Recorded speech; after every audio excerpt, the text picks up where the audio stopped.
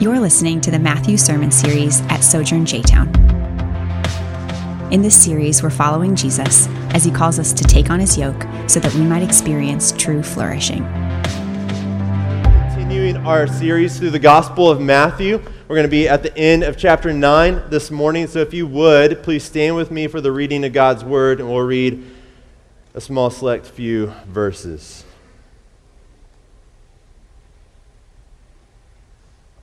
Matthew chapter 9, verses 35 through 38 should be on the screen and in your bulletin as well. Jesus continued going around to all the towns and villages, teaching in their synagogues, preaching the good news of the kingdom, and healing every disease and every sickness. When he saw the crowds, he felt compassion for them, because they are distressed and dejected like sheep without a shepherd. Then he said to his disciples, "The harvest is abundant, but the workers are few. Therefore, pray to the Lord of the harvest to send out workers into his harvest." This is the word of the Lord. Let's pray. Father, I am thankful to wake up this morning and I saw rain on the ground, on the streets, and just really grateful for it. And this morning I pray that just as the ground was thirsty for the water, that you would whet our appetite for your word this morning. God, may we taste of it, experience the goodness of who Jesus is for us this morning. May we leave filled. We ask these things in Christ's name. Amen. You may be seated. So something you probably hear every single pastor say is they have a love for books, right? And I'm no different than that. I love books. So I'm regularly on Amazon looking at books for what's the next thing I want to read, or what are things that are coming out. And something that has caught my attention lately as I've been doing some research on Amazon for the next book that I'm going to read is that there are a handful of books that have come out with some rendition of the title of Recapture the Wonder. All right, so it's sort of a new and updated way of saying get back to the basics from everything that I can gather from these books. So we get stuck in the weeds of life or faith, and so we need to recapture the wonder, the essence of these very things, get back to the basics. And as I was looking into one of these different books, one of these different titles, they had a book description that stood out to me. It says this: break free from the weariness and cynicism of life to enjoy, and then it moves on to the whole topic that this book was going to be about. But the two words that stood out to me were weariness and cynicism. All right? So this morning we're going to be talking about missions. And some of us get really excited. We get geeked out when it comes to missions, all right? Like, finally we're talking about missions, a sermon that's fully devoted to missions. But for others of us, maybe most of us, the words weariness and cynicism might be the things that spring up inside of us when we hear the word missions.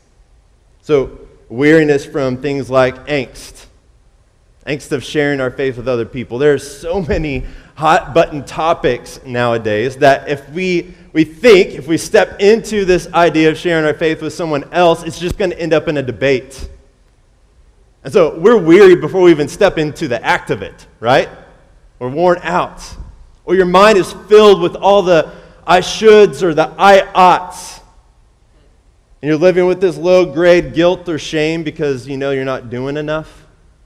So you're weary before you even step into the game. So maybe you're on the other side of the coin, and then you have some cynicism that's going on inside of your heart, right? You stepped into it, you've tried this, and things didn't work. So, for instance, my wife and I, a few Christmases ago, for a couple of years, we always make Christmas cookies, the ones that you get and decorate with all the icing and stuff. And so we thought, we're going to make extras, and we'll go around to our neighbors, give them a little handful bag of cookies, and invite them to the Christmas Eve service. So we did this. We got it all ready. We went to our next door neighbor, knocked on the door. They opened. They took the cookies. They're very kind. They had different plans for Christmas Eve, so we went on our way. But it's as if they called all of our neighbors and told them that we were coming. Because every door that we knocked on, I mean, it's the middle of the day on a Saturday, and no one opens their door. I mean, for 2 consecutive years, this happened. Like, it wasn't just a one-time instance. This was something that happened over and over. Maybe that's you, and so you're just kind of cynical. It doesn't work. I've tried different things, and people just aren't open to it. Weariness and cynicism have set in. So here's what I'm wanting to do this morning, all right? When we originally planned out this whole series, we're supposed to look at the end of chapter 9 and a good chunk of chapter 10. But this morning, what I want to do is I just want to spend the majority of our time in the end of chapter 9. Because in there, I think we get the context, we come back to the essentials, the basic roots, recapturing the wonder of God's mission. So as we open up and we look at these 4 verses, here's 2 things that I think we're going to find. One, I think we're going to identify the motive of God's mission. The very heart, the foundation of why we have a missional God. And then second, I think you see the initial action step of God's mission. The first way that we can step in and begin to participate in the work that He's doing and drawing people to Himself. All right?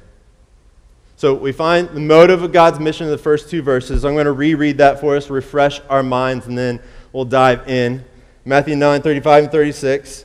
Jesus continued going around to all the towns and villages, teaching in their synagogues, preaching the good news of the kingdom, and healing every disease and every sickness.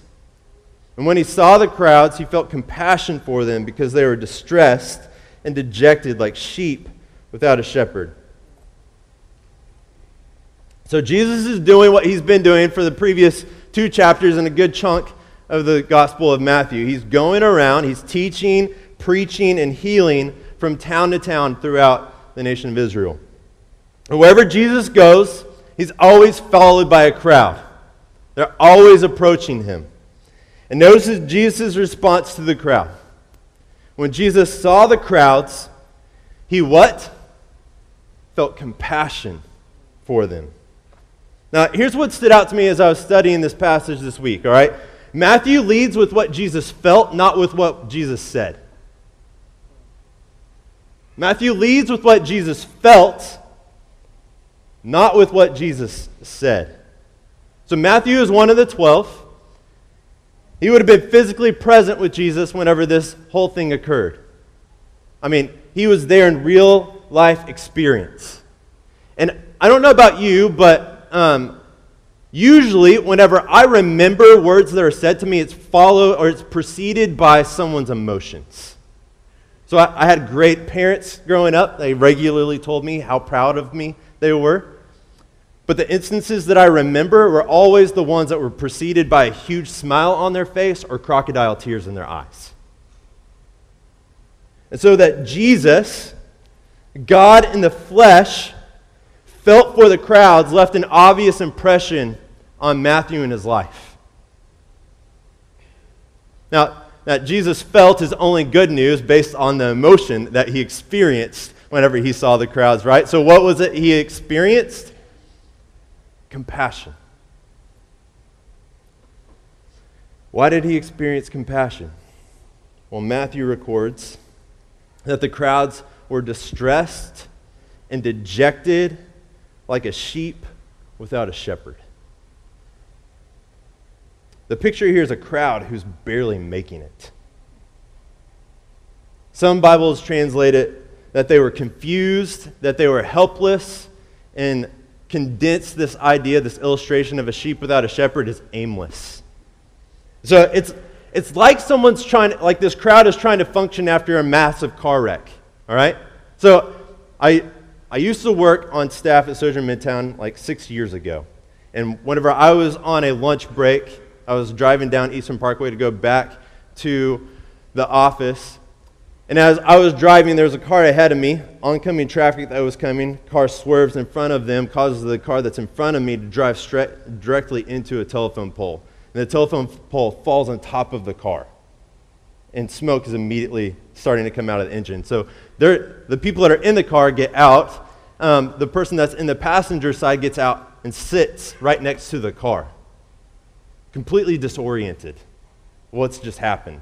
So there are a few of us that were out of our cars, literally had to pick this woman up to move her away from the car and get her to safety because she's so disoriented of what just happened. It seems that's how Jesus is experiencing the crowds as they're coming to him. They're hurt, they're dejected, they're aimless, like they're completely disoriented. And we get some inferences for why this is the case. Some of it we can already infer from what we've unpacked the previous few weeks. So they're dealing with these ongoing diseases and illnesses, right? So they're coming to Jesus because they have no other place to go. I mean, a woman that has a bleeding disorder for 12 years, it's not like she didn't go somewhere to try to get help for that 12 years, right? No, like she went, but there was nobody else. She was literally at her wit's end trying to find a single piece of hope, and that's Jesus. So they're dealing with all the brokenness and mess physically that this world brings. Secondly, they're living under the Roman Empire. And so the empty promises of living in the Roman Empire have had their effect on God's people. So Matthew himself is someone that has bought into this promise of power and wealth in the Roman Empire, becoming a tax collector, someone that has literally turned his back on his own people in order to be a thief, to steal from them, to live under the promises of the empire. But Matthew obviously has turned and followed Jesus, so he found them unfulfilling. And the crowds were filled with people that were just like Matthew. And then finally, they had religious leaders that were taking more than they were giving to God's people. This sheep without a shepherd is actually an illustration back from Ezekiel 34, where God says of his shepherds, the leaders of his people, "You have not strengthened the weak, healed the sick, bandaged the injured, brought back the strays, or sought the lost. Instead, you have ruled them with violence and cruelty."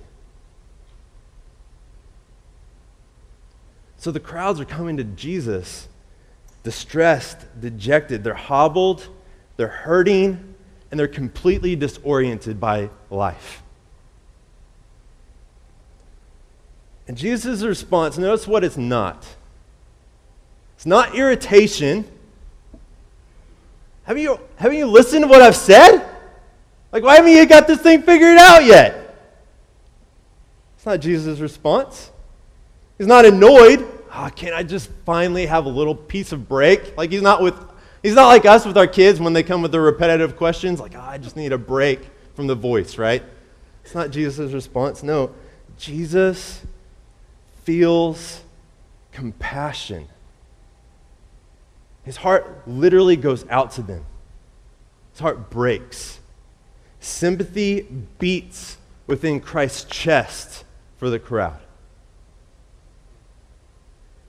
It's here where we find the motive of God's mission. It's his compassion and it's his love for us. It's not obligation. It's not out of disgust. It's his compassion. So, one of the greatest composers of all time is Beethoven. I'm not trying to minimize your knowledge there. Everybody knows that, right? So, when Beethoven was 30, he wrote a symphony number 5. It's the one that bum, bum, bum, bum. Everybody, I mean, you know that, just from 4 dumb words, bum. Like, you know what that is, right? So, obviously, incredibly well-known piece of music, and it's one of the best, if not the best, crescendos in all of music. So, crescendo is the highest moment of a musical build-up, right? So, all the orchestra together, intensely playing their music at the height of this song. So at the time whenever Beethoven wrote this piece of music, his hearing loss was rapidly declining, and he was just beginning to let people know about it. So he wrote in a letter to a friend about him writing this piece. It was almost like his vengeance against this idea of losing his hearing. And he writes to his friend, "I wrote the piece to seize fate by the throat. It shall not bend or crush me completely." So here's the compassion of our God. How moved he is by our hobbledness, our pain, our hurt, and our disorientation. That our God has seized death by the throat by sending Jesus. Instead of crushing us, crushed Jesus in our place. That is the compassion and the love that our God has shown us.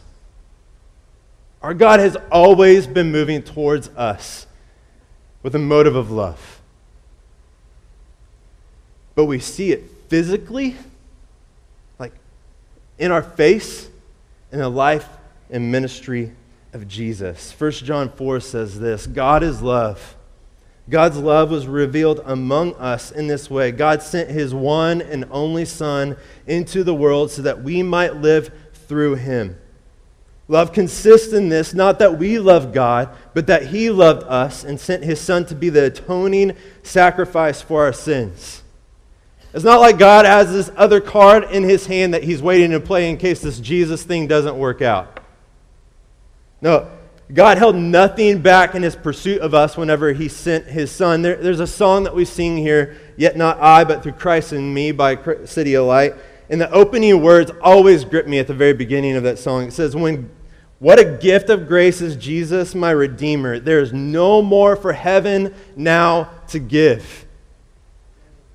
The pockets of heaven are literally turned inside out because there's nothing left to give because Jesus, God in the flesh, came into the world, moved towards us in mission because of his compassion and his love for us.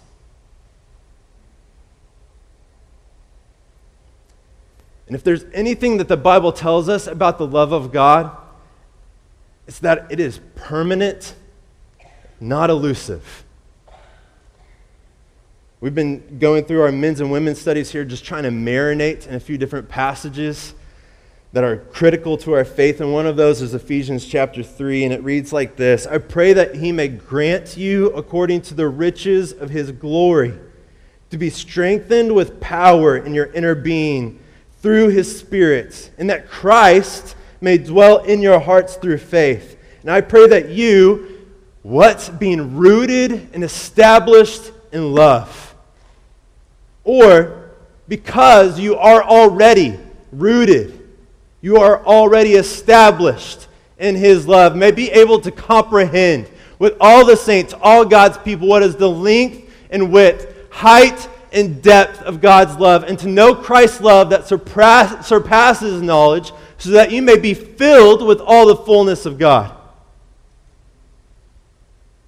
So in sending Jesus and moving towards us with compassion and love, God's love for us is not elusive.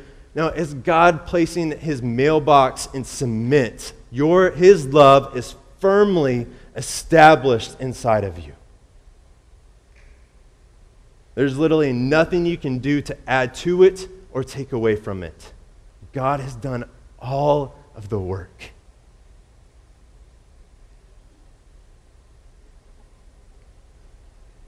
If we're trying to recapture the essence of God's mission, it starts right here. That God moves towards us with compassion and love. It's the very motive of all the work that he's done in his pursuit of us. In Christ, God's love is established in us. It's permanent. There's nothing that you can do to take away from it. It's too good not to share. It's too good not to share. The whole point, the whole reason that he invites us in. We experience the love of God in order to be sent out to share the love of God with other people. So that's the motive. What's the first action step? All right? We find it in the last two verses of chapter 9. It says this. And then he said to his disciples, the harvest is abundant, but the workers are few. Therefore pray to the Lord of the harvest to send out workers into his harvest. So Matthew experiences the emotions of Jesus, and then he records the words of Jesus, and Jesus turns back to his disciples and say, there's a lot of work to do. There's a lot of work to do. Now, if I was standing there physically present, here's the words that I would anticipate after hearing that from Jesus. We just got to work harder. We got to get out there and get the job done. Got to pull up our boots by the straps and get out there and get it done. But that's not what Jesus says here, is it? No. Jesus' instructions, pray. Pray. Prayer is the heartbeat of God's mission. There's been a number of pastors that have tried to figure out, okay, what are the antidotes to revival that we can see over the course of human history?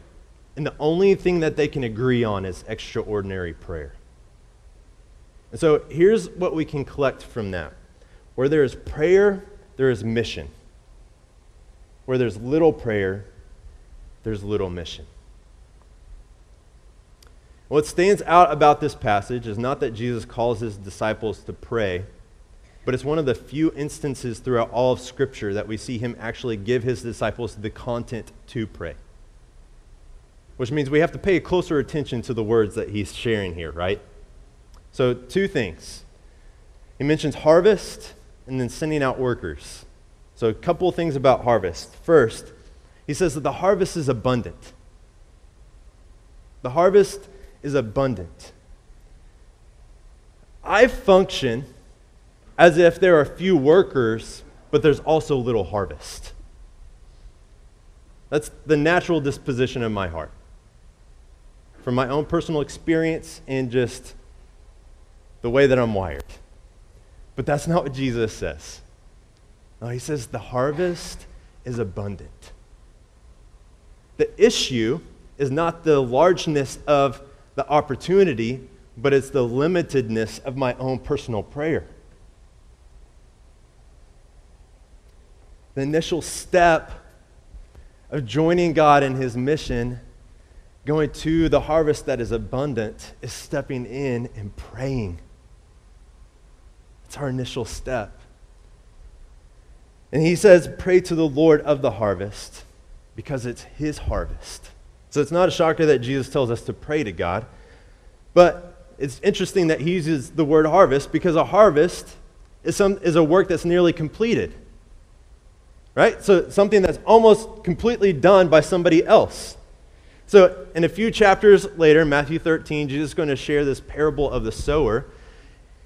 And like breaking news, the sower is God himself, right? So God himself is the one that's going out and he's casting the seed. He's the one that's tilling the soil. He's the one that's casting the seed. He's the one that's supplying the water.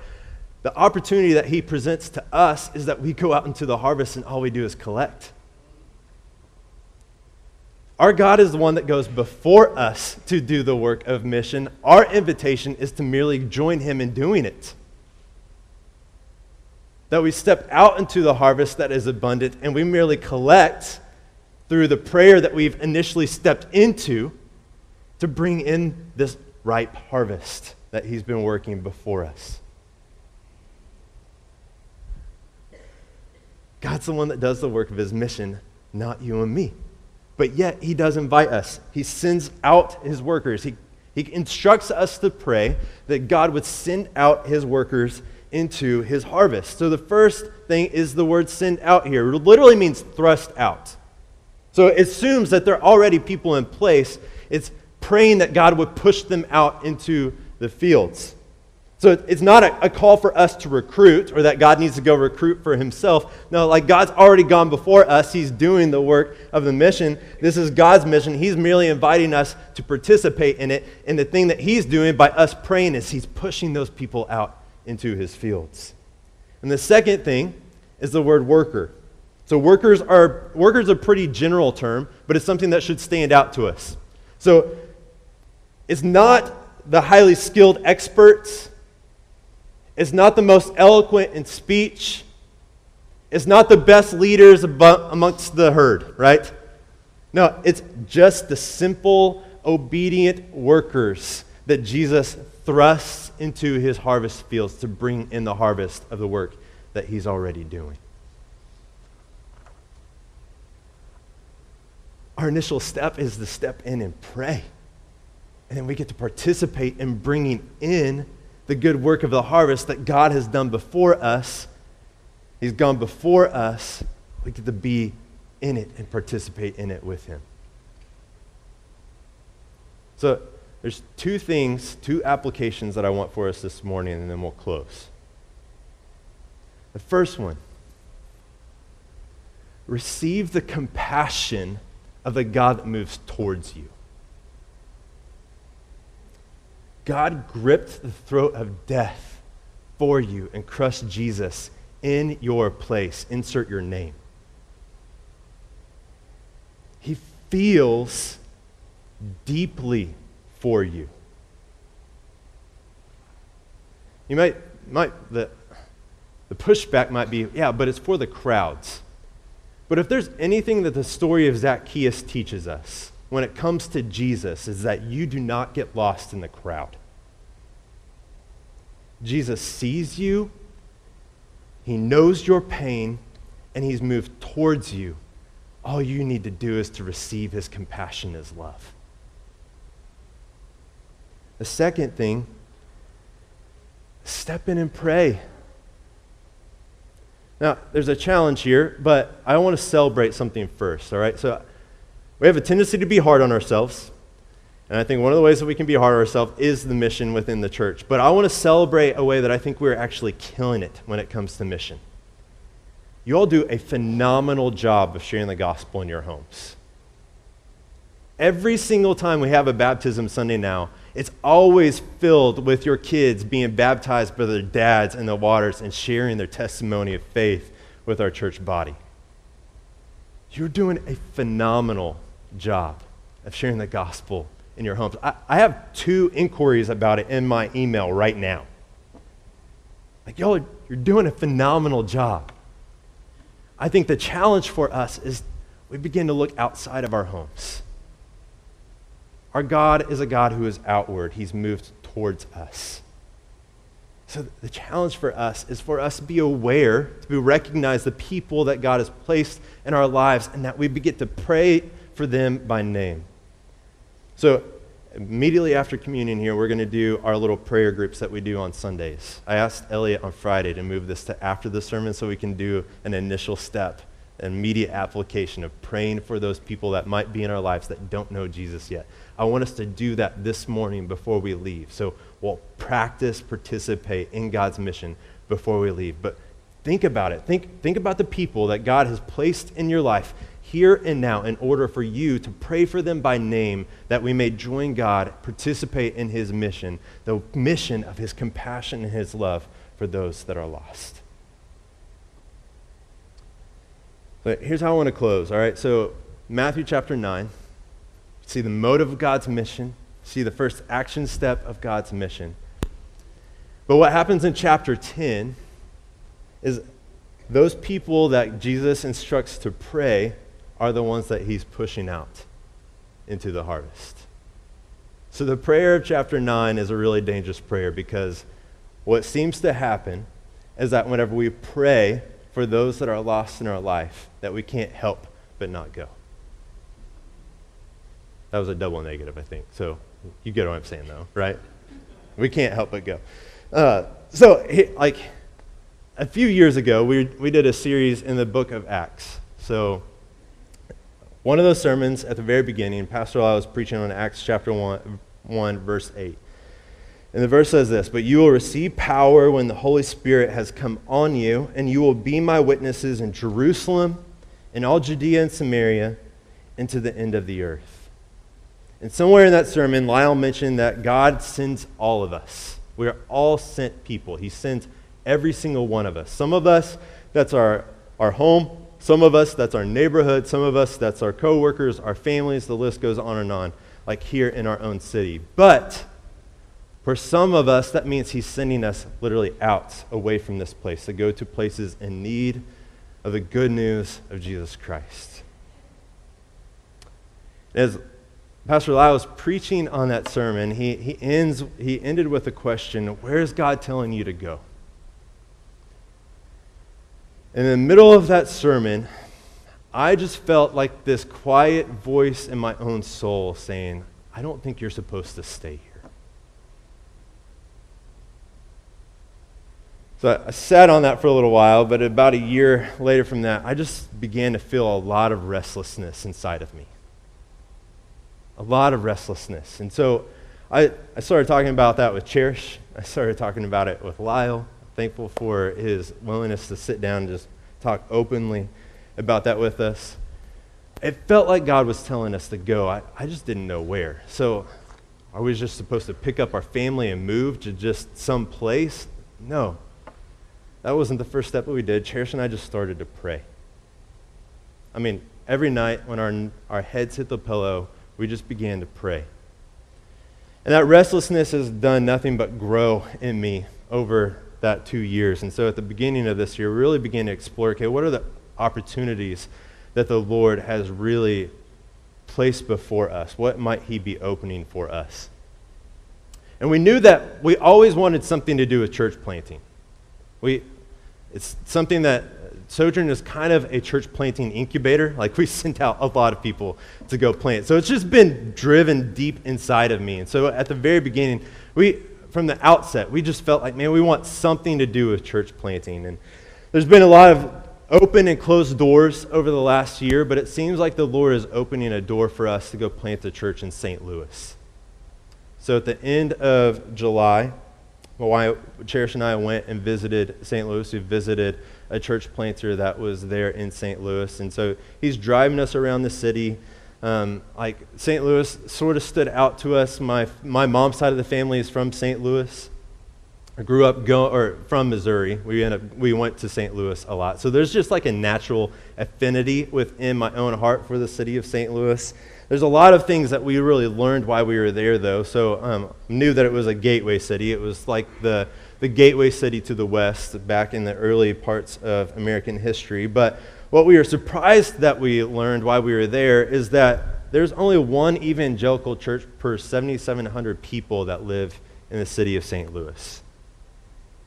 And even that's a pretty skewed number, because a lot of those churches are on the decline towards their own death, closing their doors because attendance is just basically dwindled down to a few, and they can't provide the utilities for the facility. Like, we were driving around a few neighborhoods that were equal about the size of Jeffersontown. There was one evangelical church that we saw, and it had a for sale sign in the front yard. 18%, less than 18% of the city of St. Louis would even affiliate themselves with an evangelical church. So like Creasters, people that attend on a Christmas and Easter, only 18% of the whole city would even affiliate themselves with like being a Creaster, somebody that would attend church on Christmas or Easter throughout the whole city of St. Louis.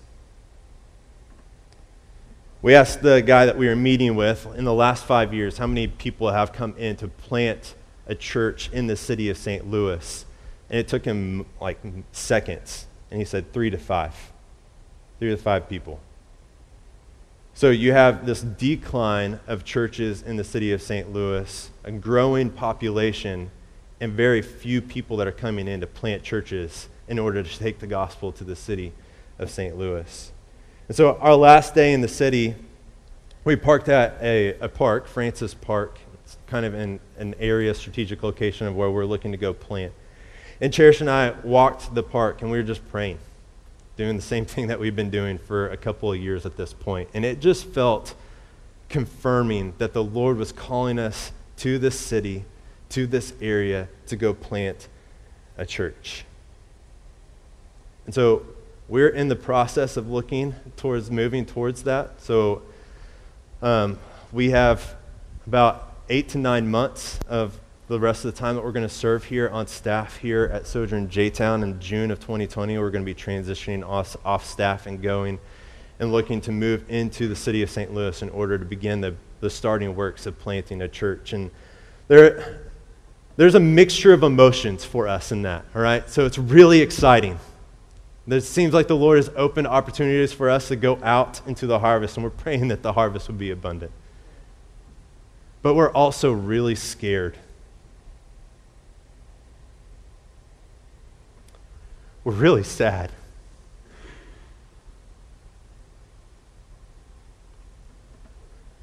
So you're our family.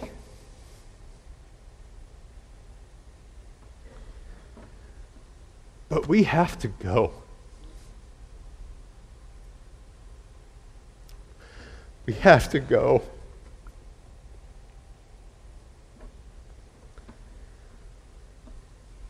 So that question that Lyle had at the end of his sermon, where's God telling you to go?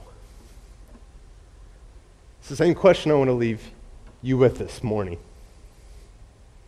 Is it your home? Is it your neighbors? Your family? For some of you, it's going to be that. Some of you, as you pray that, He's going to tell you to go. Have the courage to follow.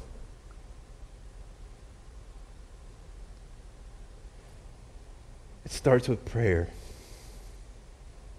And wrestle with the question, where is God telling me to go? Let's pray.